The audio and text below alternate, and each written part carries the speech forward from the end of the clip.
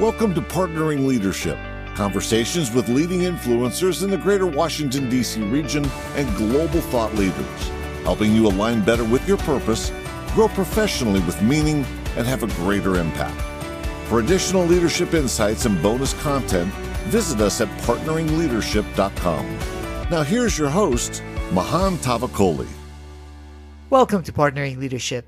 I'm really excited this week to be sharing with you my conversation with Linda Rabbitt, the founder and chairman of Rand Construction. Now, I've known Linda for over 25 years, and I have seen the great leadership she has shown both in the community and in building Rand Construction to an organization with more than $400 million in revenues annually. Rand Construction has been recognized by Washington Building Congress, Association Builders and Contractors as one of the best places to work repeatedly by Washington Business Journal, Washingtonian Magazine, and Washington Post. Linda herself has also been recognized by numerous organizations. She has been recognized as Washingtonian of the Year and is in Washington's Business Hall of Fame. So Linda's story is one that truly inspires because, as you know, I'm a big believer in anti-fragility and anti-fragile leadership. Linda shows that breakage and setbacks can become sources of motivation if you work hard, if you're focused to become stronger and better as a result. Now, I really also appreciate the support I've been getting from countless numbers of you. I really enjoy the feedback you're providing me. The emails, keep them coming, mahan@mahantavakoli.com, or feel free to go on the partneringleadership.com website. There's a microphone icon. Leave me a voice message.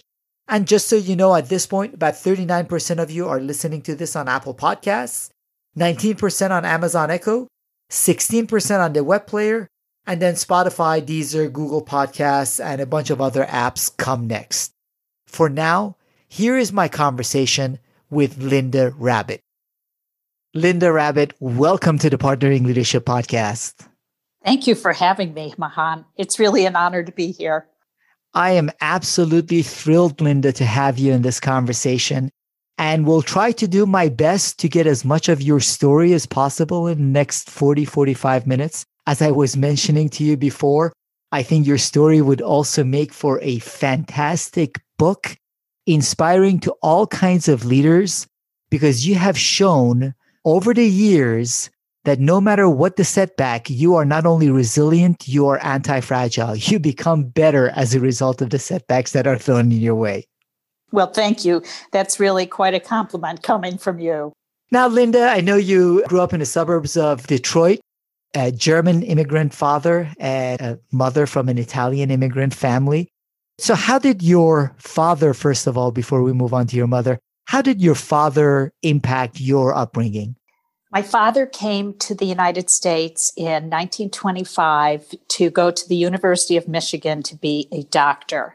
He was the smartest in his family, and his family wanted him to get an American education. And when he got here, his aunt, who was his benefactor, said, "There's this new industry.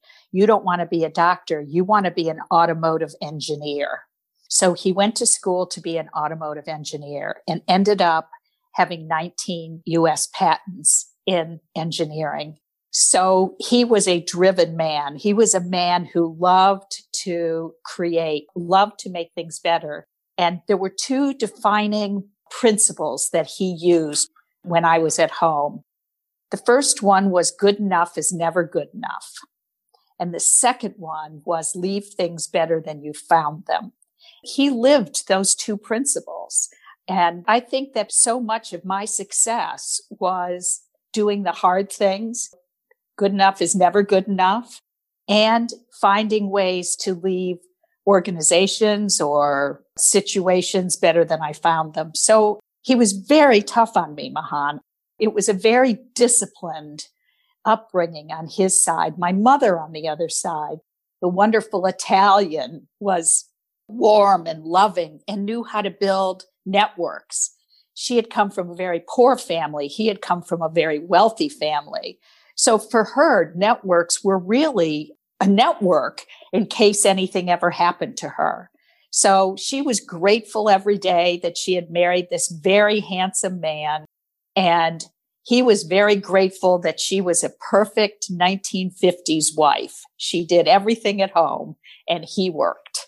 Yeah, and it sounds like you got a little bit of the best of both of your parents, the ability to build relationships and connect like your mother, and some of the drive and discipline of your father. That's really true. So as you grew up, even back at 11, you had an entrepreneurial spirit where you and your mother sold newspapers in the neighborhood. Well, my mother was very politically active and she was very proud of democracy and wanted to teach me about that. And so we would write stories, the networking part, about things that were happening in the neighborhood. And then, about different aspects of our community life that were more on the political side. And we typed them up using carbon paper and distributed them in the neighborhood. And we sold my newspaper for 5 cents a copy. That's great. But again, that has the entrepreneurial spirit. And you mentioned that instead of playing with dolls, you played with the discarded business cards that your dad would throw in a trash can. So he was bigger than life to me. He was very handsome and very cultured. He spoke 5 languages and could recite Shakespeare. And I just thought he was just this amazing person. So he had an office in our home and at his place of business, which was Chrysler Corporation. And he would come home to do work or to work on his many engineering situations. And he would throw out these business cards. And I wanted to be like him so much. In the summer, I would go outside and sit in the sun and sunbathe and pretend that I was Carl Zumack and that I was asking my assistant to do this and having a business call with that. And I was just modeling what I saw that he did, not understanding that my other friends were playing teacher and playing school and playing nurse. And you did all of that. And eventually, I think part due to your dad, you ended up going to University of Michigan. Well, I really had no choice, Mahan. My father said, "You will go to the University of Michigan," because it was the best school in Michigan. I really wanted to go east, but he wouldn't have any of that. When my daughters were looking at colleges, we went to 15 colleges all over the country and we did research on it. The first time I was in Ann Arbor was the day I started school. This is where I was going to go. There was no question about it. I got in on early admissions. The only time I called my father at work was to tell him that I had got in to the University of Michigan on early admissions because I knew he would be so proud of that. That is fantastic. So you make him proud. Eventually you come to DC. You end up teaching in Fairfax County, Virginia, and marrying a doctor. So to a certain extent, some of what your mom had wanted for you too. So my father came to this country to be a doctor. And my mother's goal for me was to go to a school. I was the first generation of women who many of them went to college. And so my mother's hope for me was that I would go to college, that I would be a school teacher, that I'd teach for a few years and then marry a really wealthy man or a professional man like my father was, have 2 near perfect children, and spend the rest of my life in a suburb someplace. That was her dream for me. So you marry that person, you do have 2 nearly perfect children, but the marriage itself wasn't perfect at all. So of course I was young and I was away from home. I was away from family and friends. I was on my own and I made a grievous error in judgment. I married a man who was, again, handsome and charming and brilliant, but who actually was a sociopath. I didn't realize, of course, I'm young and I have 2 small children and the highs were high and the lows were low. And I couldn't quite figure it out. Because he was a doctor, he could self-medicate. And now I think it's bipolar, but it was then called manic depression. And I would see these ups and downs. It just took me time to figure it out. At first, Mahan, he was just emotionally cruel when he would come crashing down because he would feel so horrible. But then eventually he became physically abusive. And I remember one Christmas, we were in Florida visiting my parents, and he threw something at me and almost hit my 3-year-old daughter. And I came back to Washington and said, that's it. I have to leave. Now, we were living the good life. I lived in a 9,000-foot home in McLean, Virginia, overlooking the Potomac River. We had a gardener and a housekeeper and a nanny for the 3-year-old and 2-year-old. And I had to walk away from all of that because I was so scared that he would either hurt me physically or hurt my daughters. And I moved into a little tiny apartment and started my life all over again at 32 years old. Yeah, because he took his money, everything else, and made sure, obviously, you were not provided for to the point that even your electricity and water were cut off at one point. Yes, I lived in that house for a year after we were separated. I took care of myself financially by selling furniture out of the house and antiques that we had collected and wedding gifts that we had. That's how I paid for groceries, because at the time, the attorney said they didn't want me to go to work until we had a settlement. Eventually, everything was turned off in the house and I had to go live with a friend with my children. And then I moved into the apartment. There was so much self-doubt at the moment. Like, how did a cute little girl who was a cheerleader in high school, who was popular and on the homecoming court and getting high grades and being a high achiever, how in the world did this woman end up at the depths of despair? How did I miss this horrible person who had turned into a monster? And how did I not protect myself?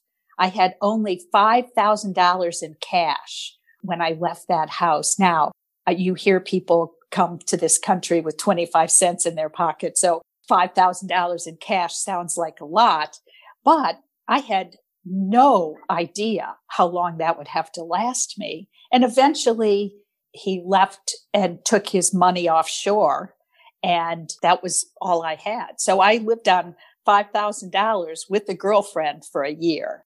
Now, I'm sure, Linda, your 2 girls were part of the reason why you felt like you had to get up, dust yourself off, and keep moving. What else inside you was what drove you to be able to get up and move ahead?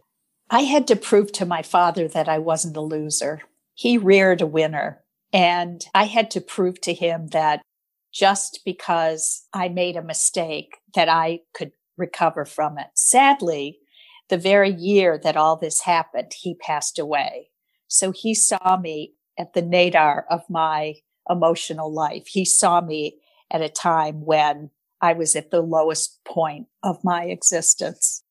But that drove me even further to prove to him. And prove you did. At that point, you got an administrative job at KPMG and did a brilliant job with that. I had a conversation with Steve Harlan, and he was saying it was unbelievable how bright a star you were at KPMG. I went there as an administrative assistant. He was the managing partner. I was promoted 9 months later to his executive assistant. And I remember him saying to me, "Do you take dictation?" And I said, "No, sir, but I have a degree in English. If you just tell me what you want written, I'll write the letters for you." And he was thrilled with that answer. But 3 months after that, he promoted me to the director of marketing, and a job I knew absolutely nothing about. And he said, "Well, then you just better learn. I want you to be the best person in KPMG in the whole country. I want everyone to say that you are the high water mark." I just said, "Okay, I'll figure it out." And by all counts, you were the high water mark. To this day, he's 86 years old. And to this day, he has been my friend and my mentor and my guiding light. He actually changed the trajectory of my life. So then in 1985, you decide to work with Sherry Turner to start the first female-owned construction company here in DC region. So I went to Mr. Harlan one day, my boss. You called him Mr. at the time. And I said, "Sir, are you 10 times smarter than I am?" And he said, "Oh, no." I said, "Are you 10 times more creative than I am?" And he said, "Oh, no, Linda, you're very creative." I said, "Well, are you 10 times more strategic than I am?" And he said, "Oh, no, you're very strategic." And I said, "Well, why do you make 10 times more money than I do?" And he said, "Well, because I got to a corner office. And if you want to make what I make, you have to go find your corner office." So at the time in 1985, that was the biggest building boom to that time in the history of Washington. And I saw all these cranes, and I knew a woman through our local Chamber of Commerce where I met you at the Greater Washington Board of Trade. And she said she was going to start the first woman-owned construction company, and she was looking for a partner. So I said I would be her partner. And I was so excited. It seemed like such a big girl opportunity. Like I was going to be a boss about something I knew nothing about, but I was going to be executive vice president of a company.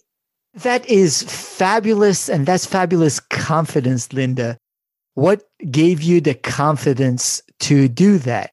I don't know that I had the confidence to do it, honestly. I had the will to do it. And the will to feel proud of myself and have those who love me feel proud of me, I think was the motivating factor. I didn't have the confidence. I had to rebuild my own confidence having been a battered wife. And you were able to start that, succeed with it. Now, a few years later, she decided to dissolve the partnership. So again, you had to start almost from scratch. Yes, she was thinking that she wanted to do that herself. And so I learned my very first business lesson: never own 49% of a company. She had the right to fire me, but she had to pay me for my stock. And after 3 years, we were doing quite well because it was this building boom. So she paid me for my stock. And then I started Rand Construction in 1989, about 30 minutes before the largest real estate recession in Washington, which actually in Washington in 1989, it was almost called a real estate depression. But the good news was that by that time, I had made a lot of contacts in the industry, and the bigger companies were letting go very talented people because they had no work. So as long as I could get work, I could hire people. That was sort of what I needed to do to start this company. And that's where you became partners, or you brought on a 30% partner, Mark Anderson, to work with you. Yes, I thought Rabbitt Construction sounded a little silly. We combined our two last names, Rabbitt and Anderson, and became Rand Construction. And in 1995, you have a $20 million business, and Mark Anderson decides he wants to spend his time doing consulting in construction. So he had been seen as the construction part of the business, and you were the marketing part of the business. Absolutely. He was seen as the guy who knew construction, and I was seen as the marketing girl, or as they used to say in those days, the marketing bimbo. I don't think, Linda, too many people at that point thought that you were going to be able to make it. I would say in 1995, you probably couldn't have found anyone who would have thought I would make it. And furthermore, my competitors reinforced that theory over and over again. It's something also tells me, Linda, that by itself fuels your energy to do more, do better, and succeed. Somebody once told me I see adversity as a red flag in front of a bull. So I said, okay, the first partner wanted to go her separate way. Then we hit the recession. Actually, that company did not survive that recession. The second partner didn't want risk. As a consultant, he didn't have to take risk. I had to put my house on the line and I had to back the company financially. And risk isn't for everyone. So I just, again, started over. I was actually getting very good at starting over. I was becoming an expert in it. And I just picked myself up and the next day said, okay, I'm going to do this a different way. I worked 7 months, 7 days a week, getting Rand back to getting some really good assignments. And interestingly enough, the very few women who were in the industry were those who helped me get assignments with law firms and corporations and so forth. So I had this group of women. My husband used to say, well, if my current husband, I call him my current husband to keep him on his toes, although we've been married for many, many years, he used to say, well, if the boys ignore you and the girls ignore you, you got nowhere to go. So I did build a group, a network of women in the real estate industry. And I did that 25 years ago. And actually that group still meets. It has expanded. It started with 6 women. It's now 18 of the most senior women in real estate in Washington. And we have enjoyed getting to help each other in really meaningful ways. So I got back on my feet again and was becoming well known for commercial interiors, for working for corporations, working for law firms, working for associations. Today, I'd have to say, at least in the Washington area, that door is closed. So one of the things I had to think about, Mahan, was, okay, if you're going to be that narrow in your focus, we only do tenant interiors. How deep can you go in a community? You can only go so deep. So we're going to have to go wide. In the next recession, that's what we did.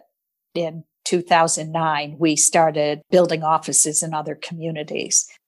You have grown the business all over these years, but before we get to 2009, you have also been very active over the years in the business community, supporting many organizations, many women that lead organizations.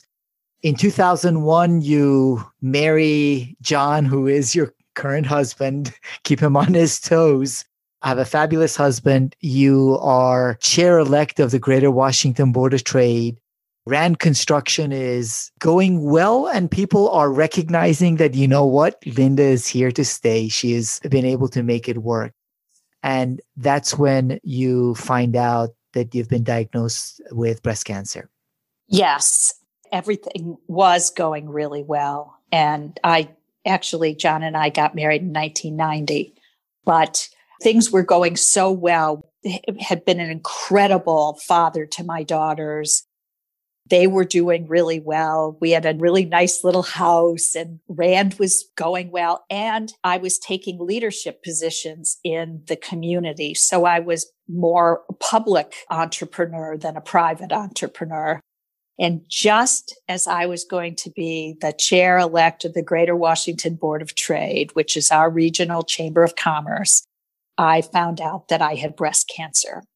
Now, I had been so busy that I hadn't taken care of myself. And for 3 years, I had not gotten a mammogram. And finally, a girlfriend said to me, you can't do this. You must take care of yourself.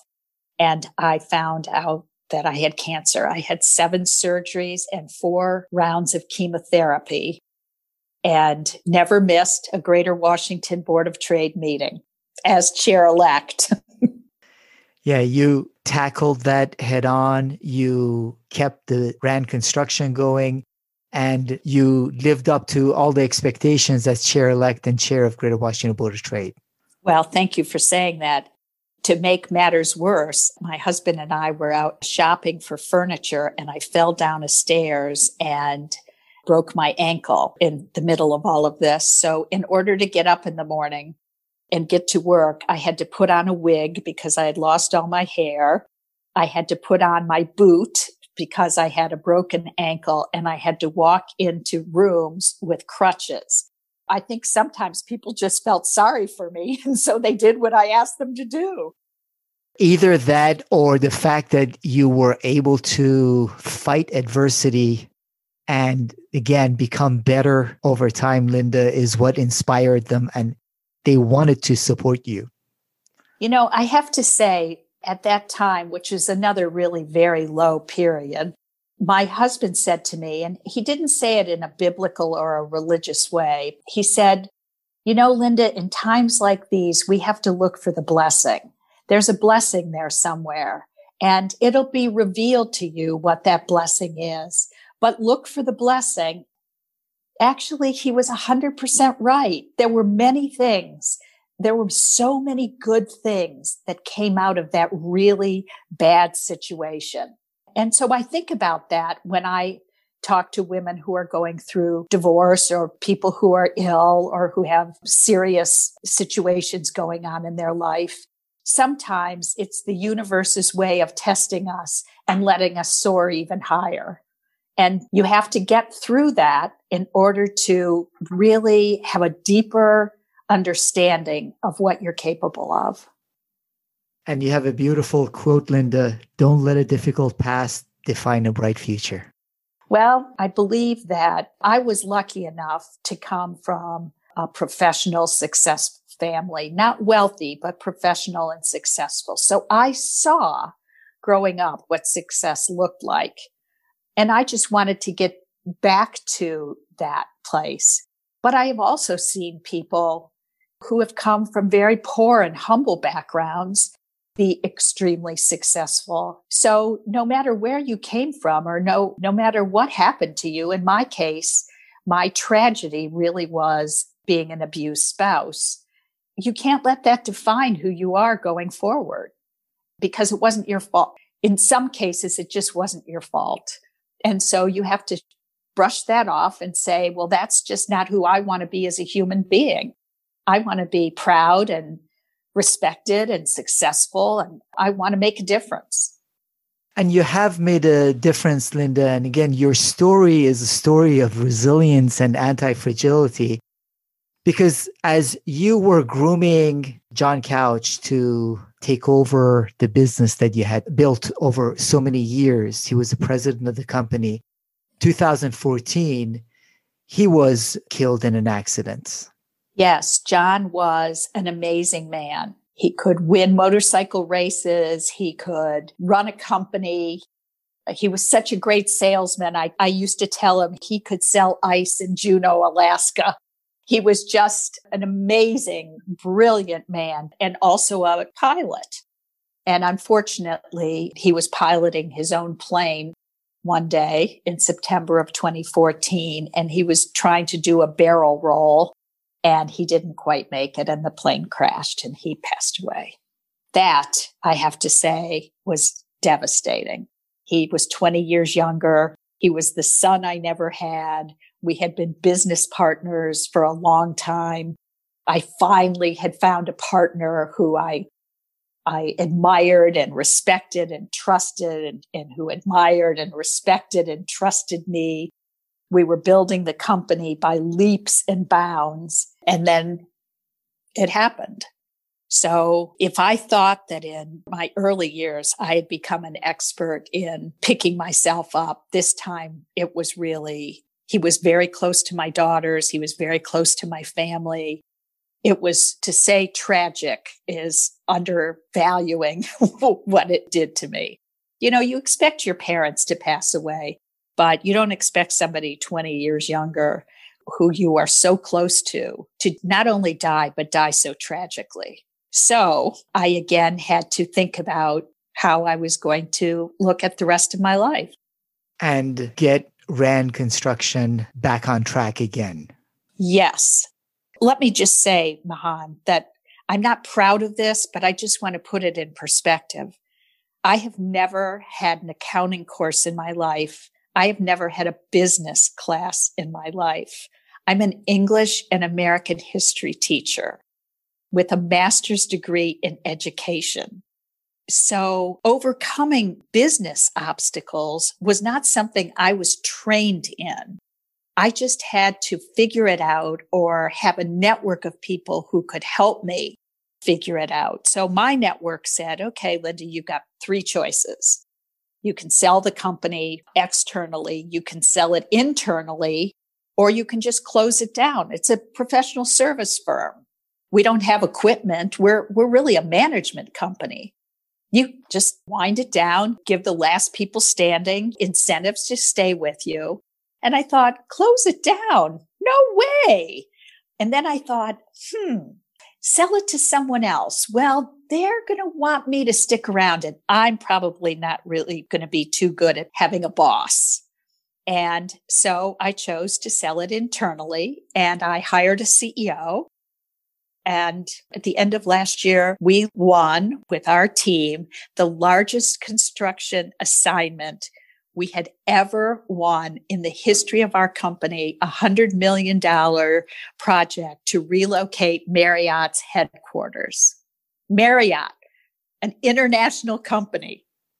It is a statement to your persistence, Linda, that you have kept through the different setbacks and now built an organization that I know you are currently serving as the chair of the board, but in essence has been able to move beyond just the founder. Even though I wasn't schooled in business, I have been a student of business, and I've read everything I can read about succession planning and so forth. I just felt that Rand Construction is now the largest woman-founded, woman-owned commercial builder in the country. And I felt like I couldn't let that go. And I needed a legacy. And the legacy would be that it could survive without me. That I had built a company so strong and so solid that it could survive without me. And so with every chapter, Mahan, there was a new way of thinking. There was some new goal I needed to have, some new aspiration, inspiration that would propel me forward. And I certainly wasn't going to close it down. Fortunately, you win assignments, you lose assignments, you know business because you know business. If there are no easy days, I used to say that my definition of being an entrepreneur was the highs are high, the lows are low, and there is nothing in between. But that's actually what it's like. If you're in a professional service business, you just have to keep going every day, and you have to believe in yourself and have other people believe in you. You know, my definition of a leader, somebody who has followers. I had a posse of friends like you and like others in the community, and a posse of talented professionals inside of RAND who just believed that together we could do it. We could make a difference. We could make it happen. And you have made a difference, again, both for RAND and so many people in this community and beyond. I know, obviously, women's leadership is close to your heart, Linda. So if you were to give advice to younger leaders, and specifically younger female leaders, because as I was mentioning to you even before we started recording, I do think there is still a double standard oftentimes when female leaders are compared in terms of their performance to the way men are assessed. So if you were to give advice to younger women, in addition to the resilience you've shown, what would you tell them they need to do to be able to be as impactful as you have been, both with respect to your organization and with respect to community in general? A friend once said to me, friends may come and go, but enemies accumulate. And I think that when you are a woman and you are coming up through the ranks, it is still in our society considered unfeminine to be ambitious. So you really do have to have a posse of true believers. in order to have friends, you have to be a friend. And so you have to find people who really are very invested in helping each other. I remember in the early years, we were all on a committee together, and a mutual friend of ours, Lyle's Card, was just the best salesperson. And after our committee meetings, I'd say, Lyles, I'm going after this law firm and their objection is going to be whatever. And what should I say?